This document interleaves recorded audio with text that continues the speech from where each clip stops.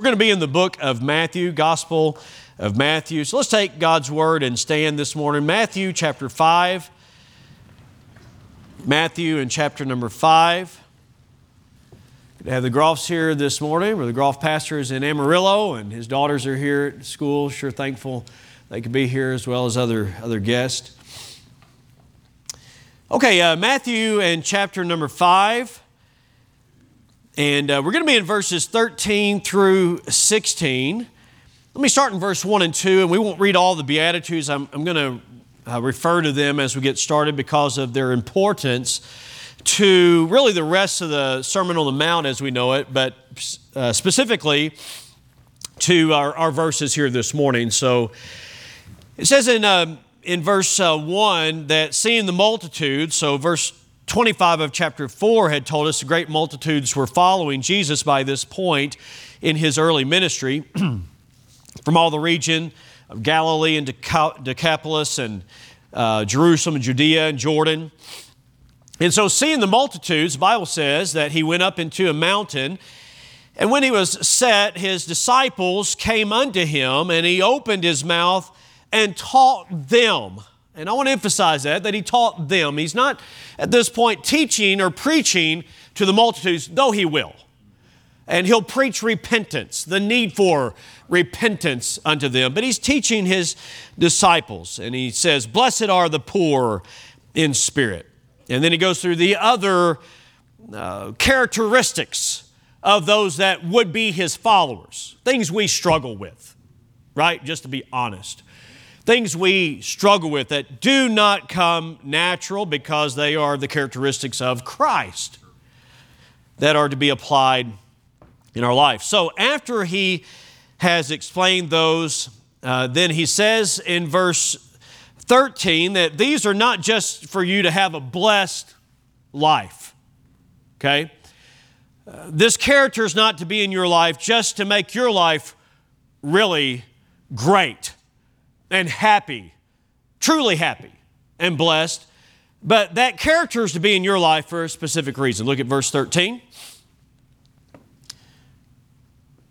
Ye are the salt of the earth. Ye are the salt of the earth, he says. But if the salt have lost his savor, wherewith shall it be salted?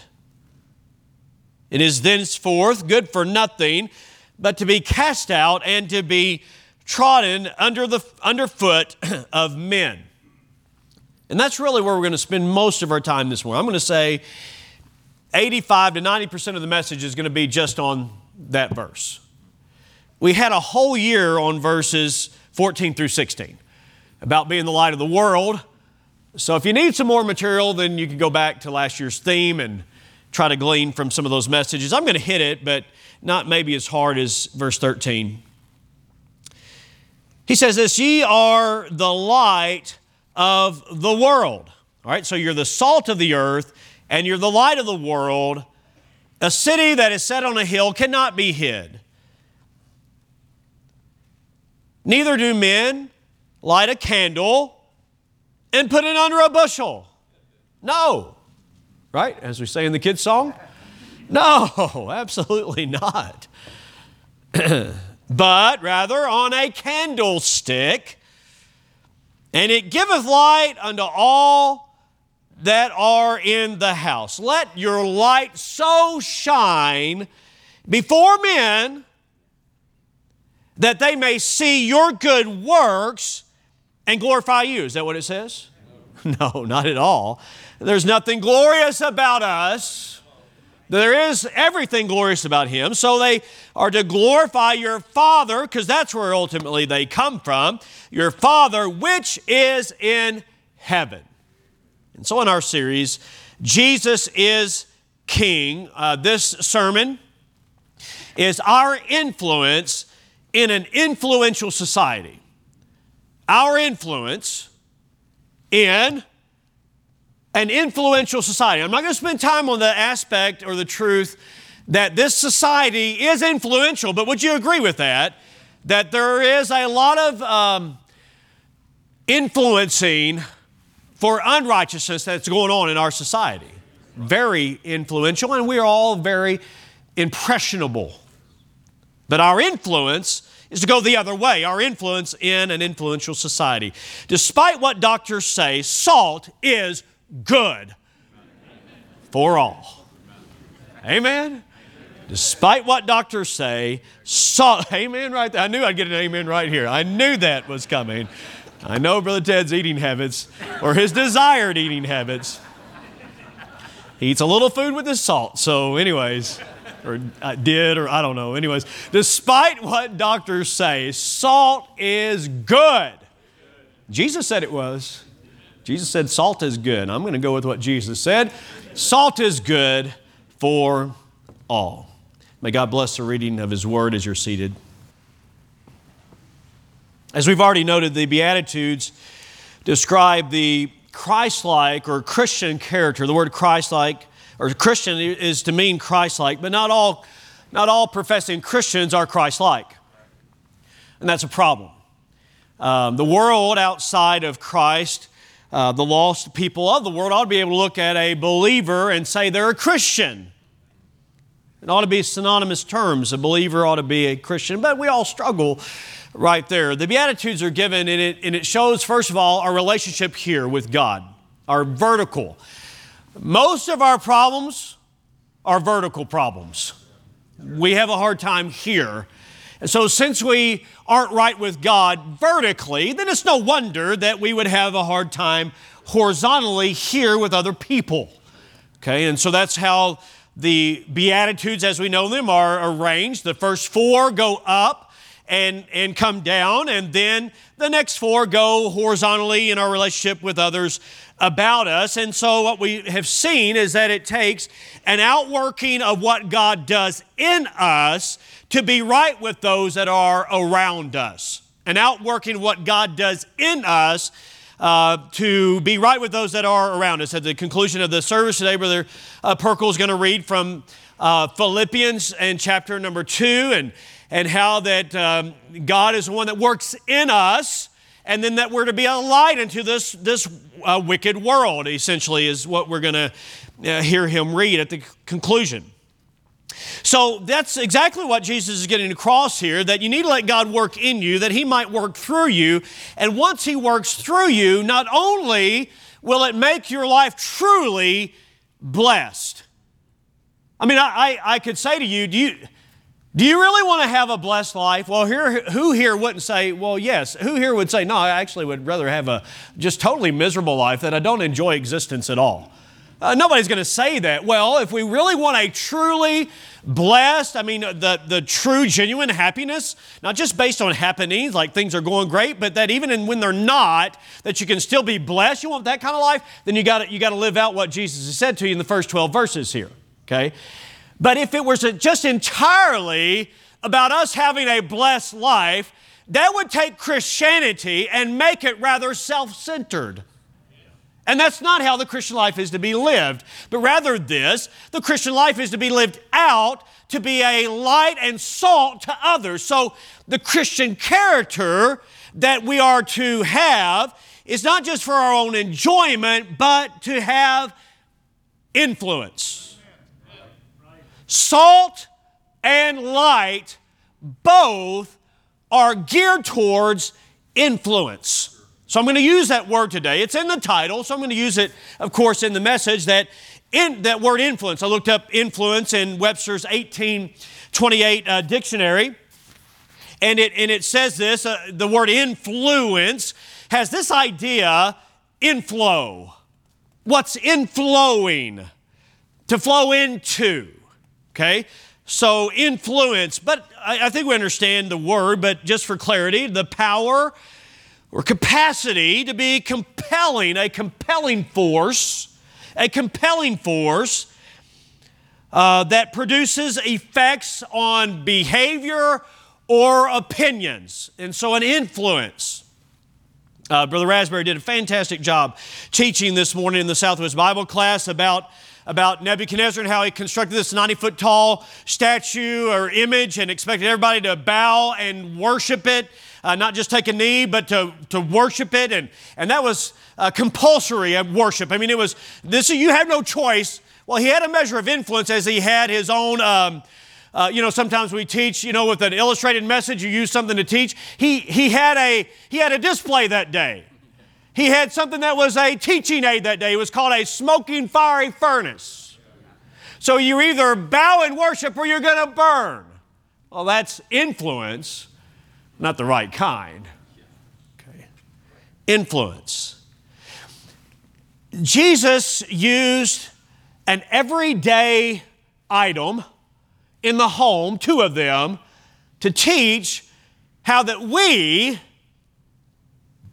by God's grace and His working in us, can have an influence on others around us.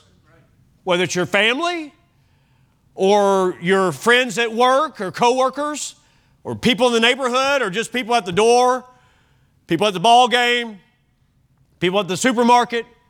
How can we have an influence? How can we have an influence on a society that is so pervasive in the quick, aggressive nature of and permeating nature of sin? How can we have an influence on such a wicked society? Because if we're honest today, you might even say this: I think it's too late. I think our country, preacher, I appreciate, the title of the new series on Sunday nights, When a Nation Needs Revival. That sounds good and everything, but it's pretty much too late. And I don't know that we can have an influence on society. Listen, Jesus and His disciples lived in a very wicked culture, the culture of Rome and Greece. Of all of the idolatry that was going on, the immorality that was going on, the violence that was going on.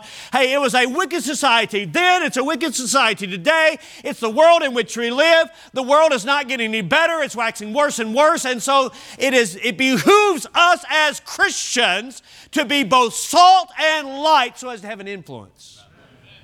You say, no, if you're gonna have an influence, you've got to be like a preacher. You got to have a pulpit and you got to have a platform. No, here's all you got to be: just common, ordinary salt.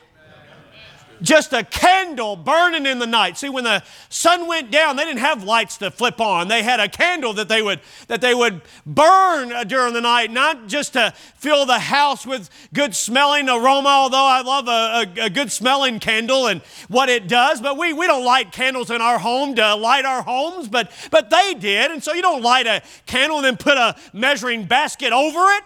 No, you let it give light into all the house, so that it would have influence. How do we have influence in society? Well, let's look at it, verse number 13. We are salt of the earth. These verses make it very clear that we are distinct from the world. Ye are the salt of the earth. Ye are the light of the world. So on one hand, you have the earth and the world. You have the people of the earth and the people of the world. And on the other hand, you have salt and light. You have Christians. You have believers. Are you following me here? There's a distinction. Well, there ought to be. Not because we are better than they, because we are only sinners saved by the grace of God.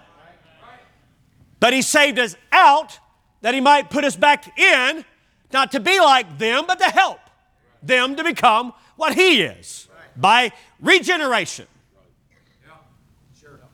Not by legislation, though I believe in the importance of having the right laws.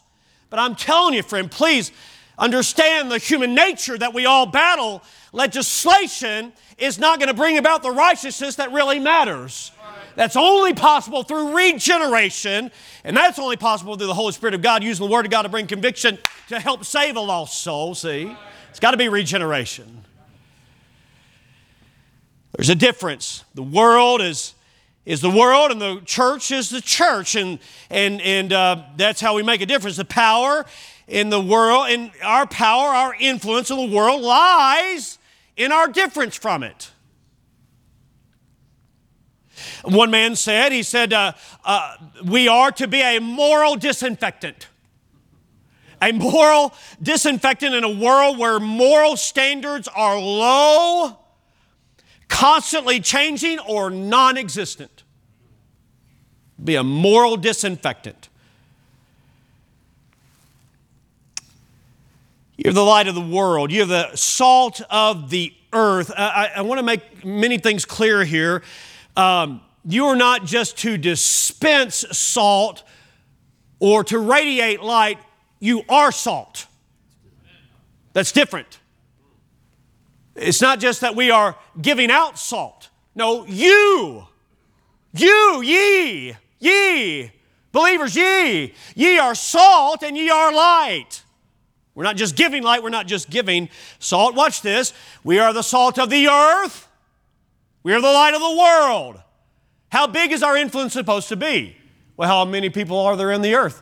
How many people are there in the world? We're supposed to have an influence, impact on all of them. How do we do that? Well, it's very clear that we are not meant by Christ, who saved us out of the world. We are not meant by Him to isolate ourselves from the world.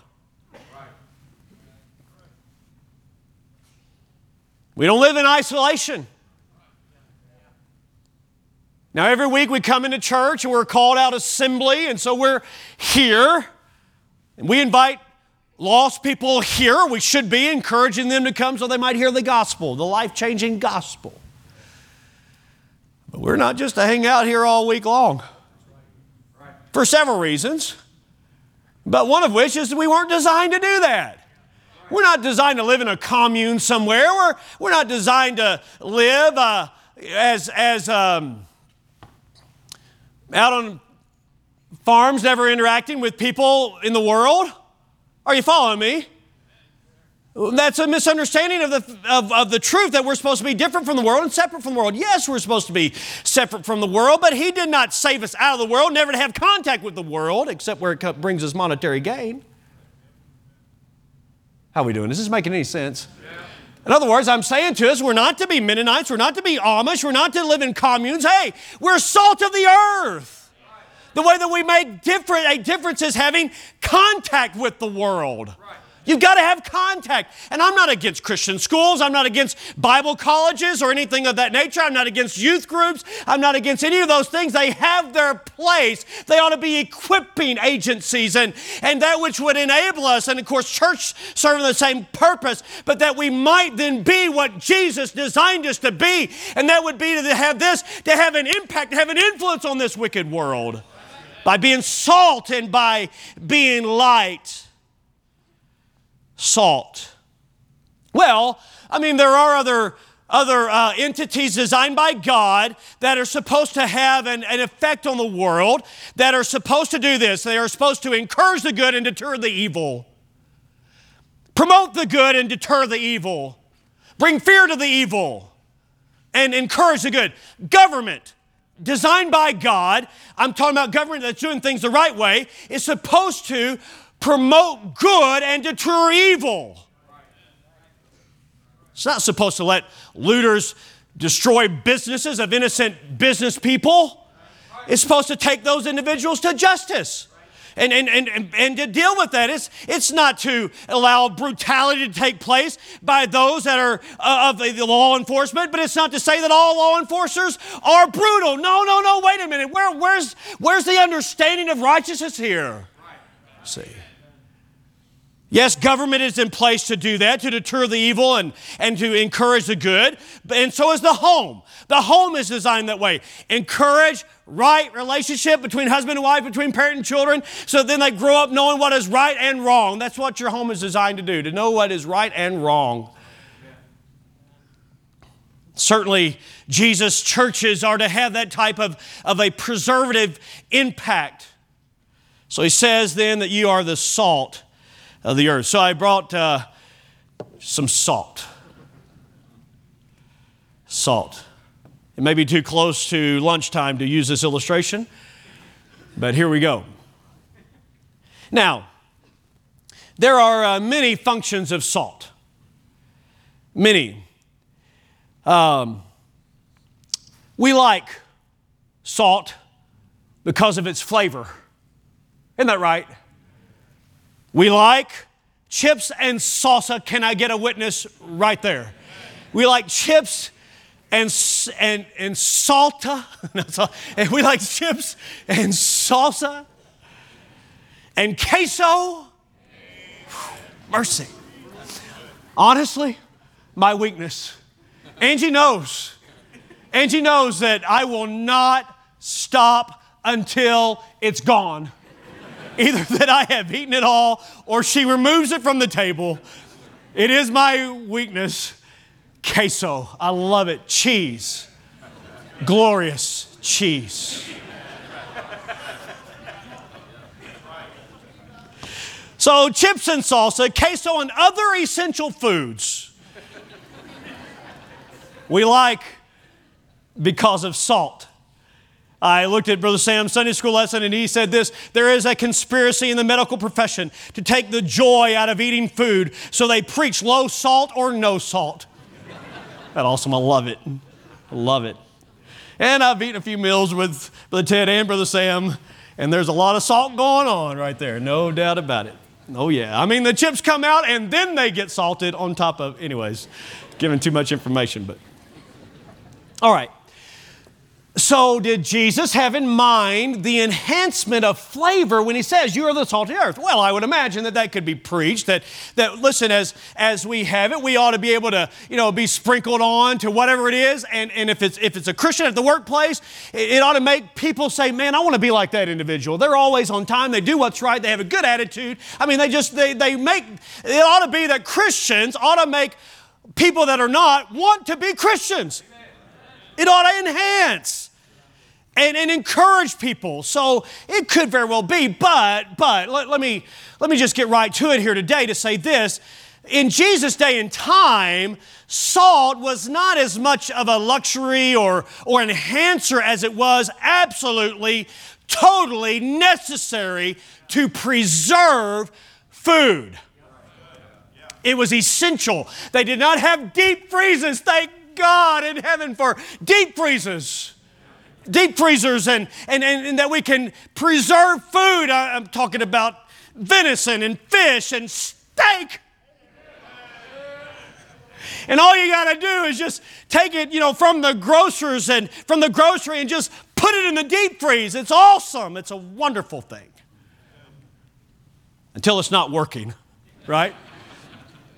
But they didn't have that back then. So whenever Peter, James, and John caught fish, and Andrew, then they had to salt the fish to preserve the fish. So salt, as many of you understand, and know better, no doubt, than I. Although I remember my grandparents, eating country ham, which has quite a bit of salt to it, and sugar-cured ham and other ways of preserving. I realize this is not the only way, but like a smokehouse. My grandparents had a smokehouse, and about smoking meat. It's only smoking that Baptists ought to do, by the way, is just smoking meat. But anyways, the ways of preserving food. Well, in their day and time, the way that they would do that is they would take salt and they would, take it in a container. I mean, it was much larger than what I have here because you got to be generous with the salt.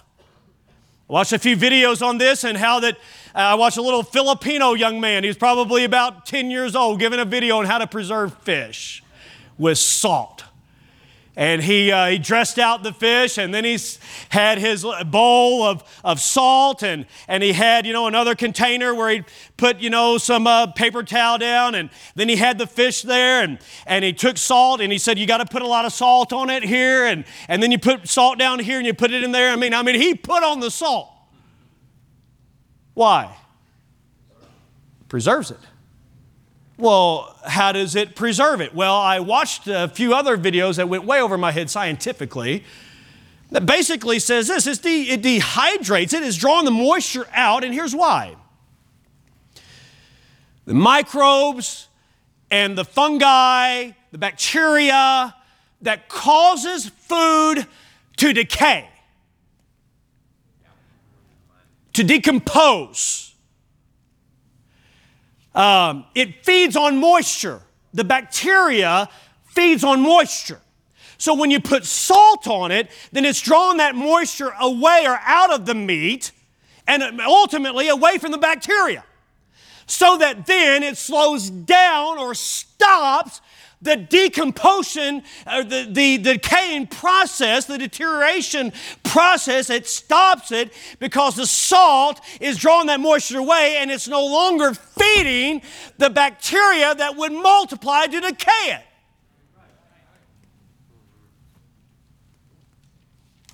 So if you don't believe that, then go home this week and try it. Have meat laid out, meat that is salted and meat that is not salted. See how it's doing at the end of the week. Then see how it's doing at the end of the month. See how it's doing. I mean, neither one are going to look real good, right? If you just lay it out there. Are you following me here? Man, I should have brought that as a show and tell, but we couldn't have handled all that, right? No, I mean, it would be gross. I mean, you just leave meat out. I mean, you got to be careful about that. Hey, listen, when I catch fish, I got to get them quickly in water or quickly on ice. Are you following me? Because I want to be able to dress those fish out. Or in their time, they would salt it. It's preservative. So Jesus, here's his point. Jesus said, ye are the salt, the preservative of a society. And if you are removed, that society will decay.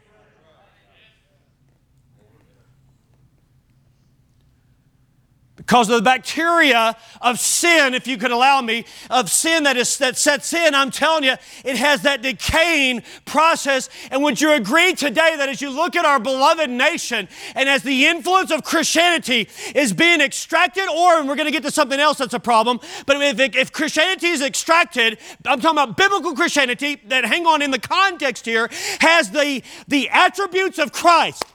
I'm talking about the characteristics of Christ, the poor in spirit, the mourning over sin, and the meek, and the hungering and thirsting after righteousness, and all those beatitudes. If that character is removed with the influence, because hang on, here's where we're going.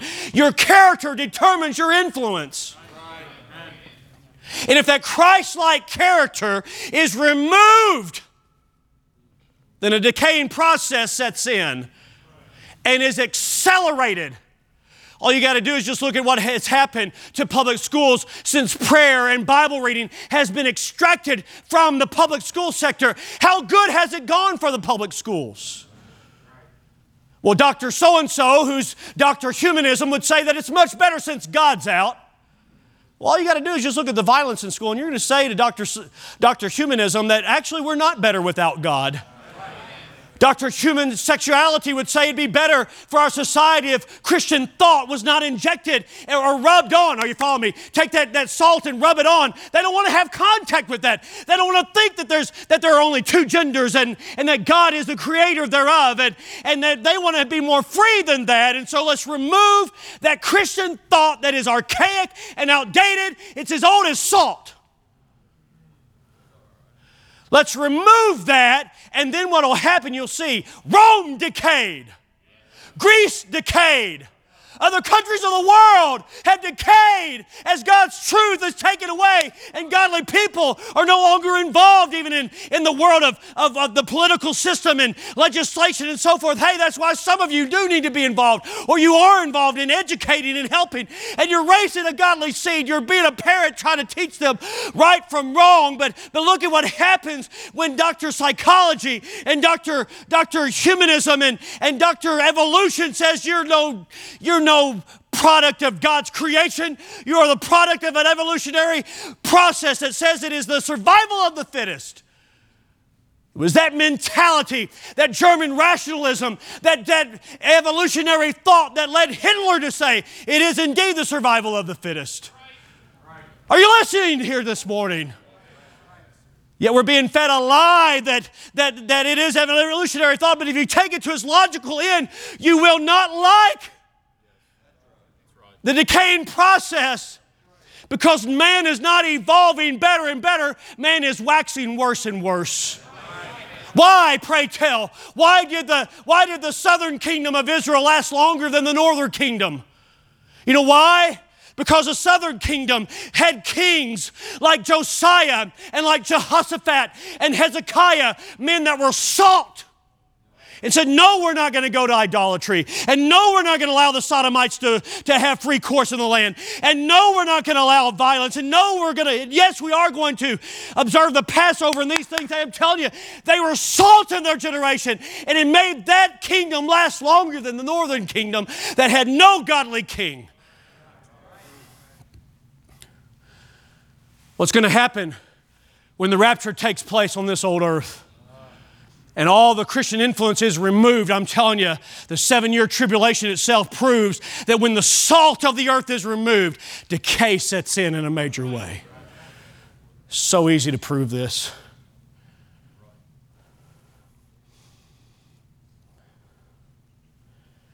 No wonder Jesus said, you are the salt of the earth. Actually, I'm not saying this in any kind of proud way because all glory's got to go to God, because otherwise our morals would be just as decayed and corrupt as the world's morals. It's only because we heard what God said and applied it that He's saving us from ourselves. But I'm saying to you today that the United States of America is better and has a lot to owe that it owes to biblical Christianity. Because Bible doctrine and Christian thought has been a preservative. And that's why we were known at one time as a city on a hill, but now it's flickering or it's dimming. In some ways it's out. You're the salt of the earth. You're to have a preserving effect. We preserve what the family unit is. We preserve truth. We preserve morality. We preserve what is good, and we detour, we avoid, we hinder what is bad.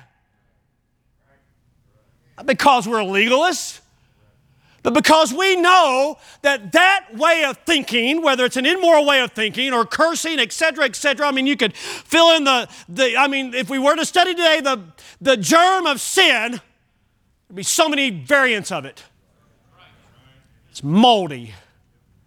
And when applied to a nation, or when applied to a church, or when applied to a school, when applied to a family, or when applied to a life, I mean, a lot of it is in you, and some of it's on the outside of you, and it'll get in if you don't have salt.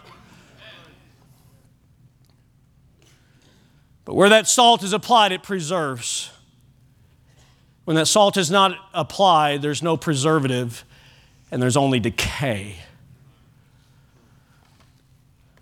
Jesus said, you are the salt of the earth. But notice what also he said. If a salt has lost its savor, wherewith shall it be salted? It is henceforth good for nothing, but to be cast out and trodden under foot of men. Okay, what does that mean? Sodium chloride, also known as salt, does not lose its quality. And some have struggled with this passage to say, how can salt lose its saltiness? Because by its very nature, it is salty. So what's going on? Well, in Jesus' time, the salt they would use, perhaps, some say, would be from the Dead Sea. Some of you have been there. The rest of us want to go. Right? You've been there, you know all the salt that is there. They would use salt from that, salt from other places, but they did not have a refinery. And so what they would have, they would have this, a white compound, a white salt-looking substance. But here was the problem. Not only did it have the sodium chloride in it, or that agent there, but it also had an admixture, or it was adulterated. It had other minerals that were mixed in with that salt. And so salt would lose its savor if it became moist or damp or some other situation happened and the salt was removed or due to whatever circumstances. And then all you had remaining was just those other minerals, those other elements. Now here's what you have.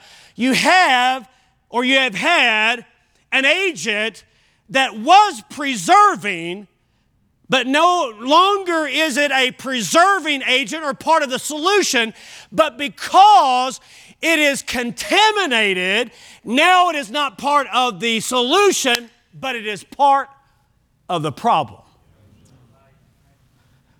So, we have pure salt, and we have impure salt. Now realize where you are. You can't see this. You may think it's pepper mixed in with salt, but it's not.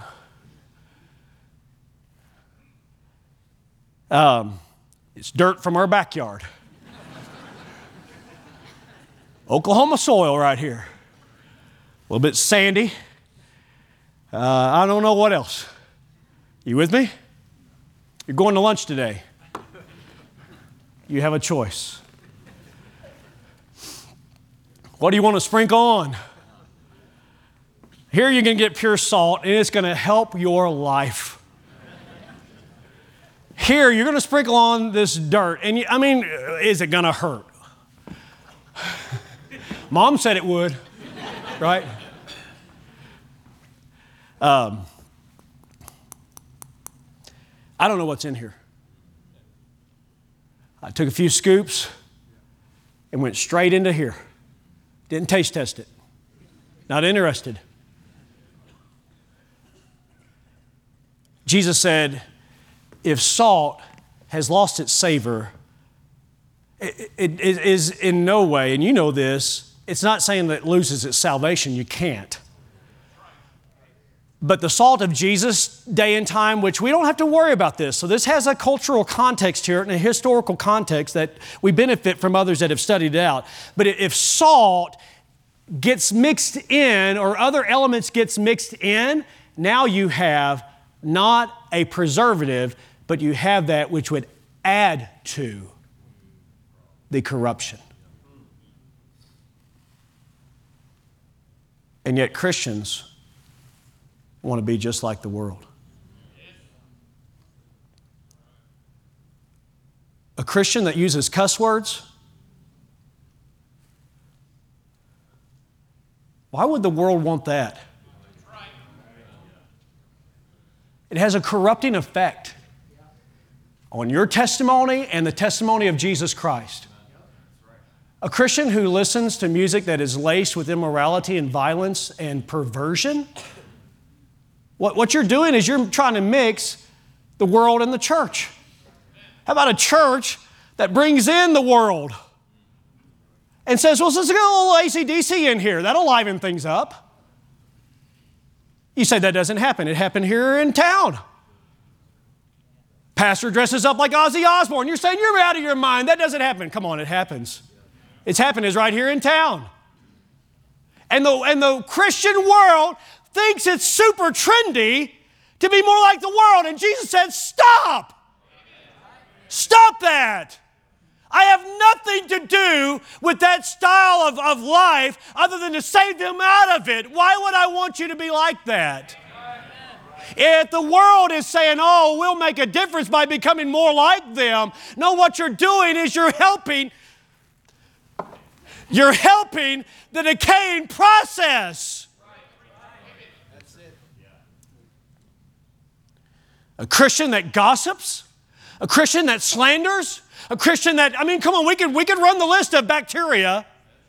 But I think you get the idea, and that's what Jesus is saying. You're the salt of the earth, and as long as you are salty, what we need is just salty Christians who are salty in their way of living and salty. And in the context, I must hasten back to our context to say, he's talking about the Beatitudes, these salty Christians who are not filled with pride, because that's what the world's filled with. Christians that really mourn over sin, they aren't flippant about sin. Christians that are meek, they're not resistant when they're corrected, but they're willing to be taught. And Christians that hunger and thirst after righteousness, not Christians that hunger and thirst after more and more and more that the world can provide. Christians who are merciful in a world that is filled with hate and prejudice. Christians that are filled with joy in a world that is filled with gloom, and on, the Beatitudes. It's the character of Jesus Christ, and our influence is determined by our character. And what Jesus wants us to do is to follow Him, not as nominal Christians, but as His real true disciples that will take on His characteristics and then not stay in our salt shaker or in our salt ecclesiastical cellar, but get out of this salt shaker and get out into the world where you are the salt of the earth and have an impact on this world, on this society. And in addition to that, He said, you are the salt, you are the light of the world. And basically the idea there is just simply this. If in salt the condition of having influence is being pure, then the condition in being light in this dark world is being visible. He has not called us to secret Christianity or secret discipleship. People at work need to know that you're a Christian. People in the neighborhood need to know that you're a Christian. You need a close relationship with God that translates into godly character, that translates even into boldness, not obnoxiousness. Although I will say this, that salt stings. And salt has a bite to it. But it's also a preservative. And so we're to have contact with the world. Even when they don't want it, they need it. We've got to have contact with the dark world, even though they don't want the light.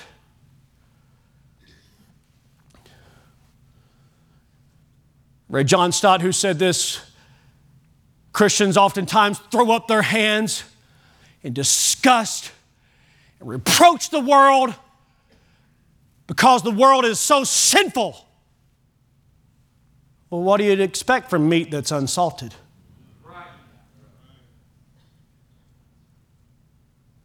Did you hear me? That's what meat unsalted does. It decays. He says the reproach is not on the world that's obviously acting like the world. The reproach is on us because we're not acting like Christ and we're not having contact with the world.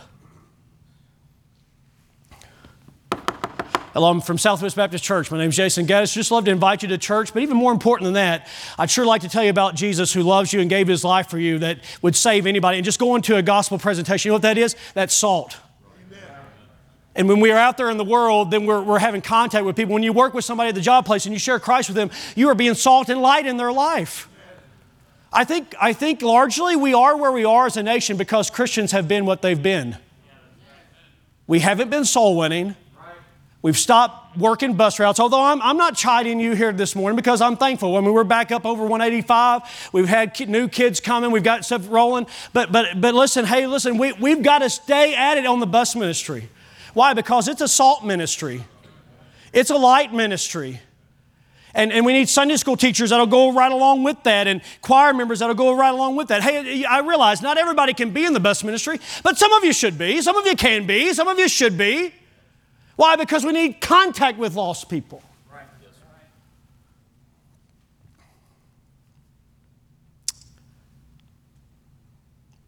We were pulling out of here yesterday, and it's 4 young people, and they may be here today. And I'm not saying this to embarrass them in any way.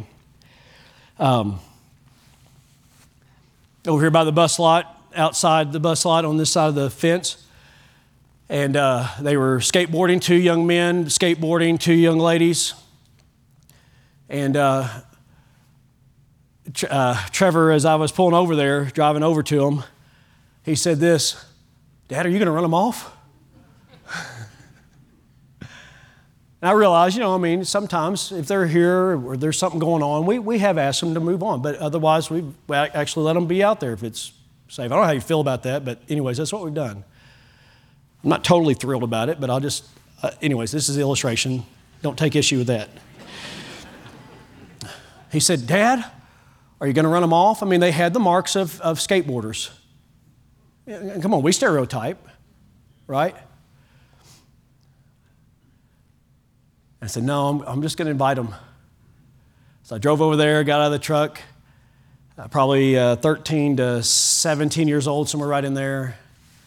Had tracts. Said, "Hey, I'm Jason Gaddis, pastor here. Just want to invite you to come be in the service." And that tract has a QR code in it that'll give a little bit more of a gospel presentation to it. But But I just want to tell you that it tells you here how that Jesus died for your sins, and I could tell, man, it was salt on them. It was light. The young ladies were listening fairly well. One young man was listening. One guy just went back to his phone. I'm not faulting him. It's where he is. But what we've got to do is not avoid the skaters of this world, but go to them. Are you comfortable with that? Well, it doesn't matter if we're comfortable with it or not. It's needful. One of my friends growing up in high school, Brett Stevenson, long-haired, headbanger. You know, I'm not trying to be unkind. I mean, he knew it. Came to school most of the time, probably high. But God gave me a heart for Brett. And I wanted to be salt and light. I'm telling you, you know this, it's not us. Because I actually, even though I wasn't a headbanger, I was involved in a lot of the same things. And so I'm no better than he was. Are you following what I'm saying to you? But what we cannot do as Christians, what we cannot afford to do, or would we be obedient to do, is we avoid the people that we don't feel comfortable with just because of where they are. No, we've got to go directly to them and be salt and light to them. Be salt and light. Don't run them off. Bring them in. Bring them in. Father, we thank you today. We're salt and light. Would you purify us? Any impurities that are here, remove, because otherwise we are truly good for nothing. And I'm thankful, God, that you're willing to start over and give us the character of Christ. But I pray you'd help us, Lord. I know that sin rots life and deteriorates relationships in a society, and we're seeing the effects of that. But you told us that we are salt, and we're to have this preserving effect. And we know what the great need is regeneration. So I just pray, God, that you'd help us. God, help us not to be worldly in our attitudes, our appearance, or our actions, or our words, so that we might have the right influence. Help us not to be fake or phony, pharisaical. Help us to be real, I pray. In Jesus' name, amen. Let's stand together.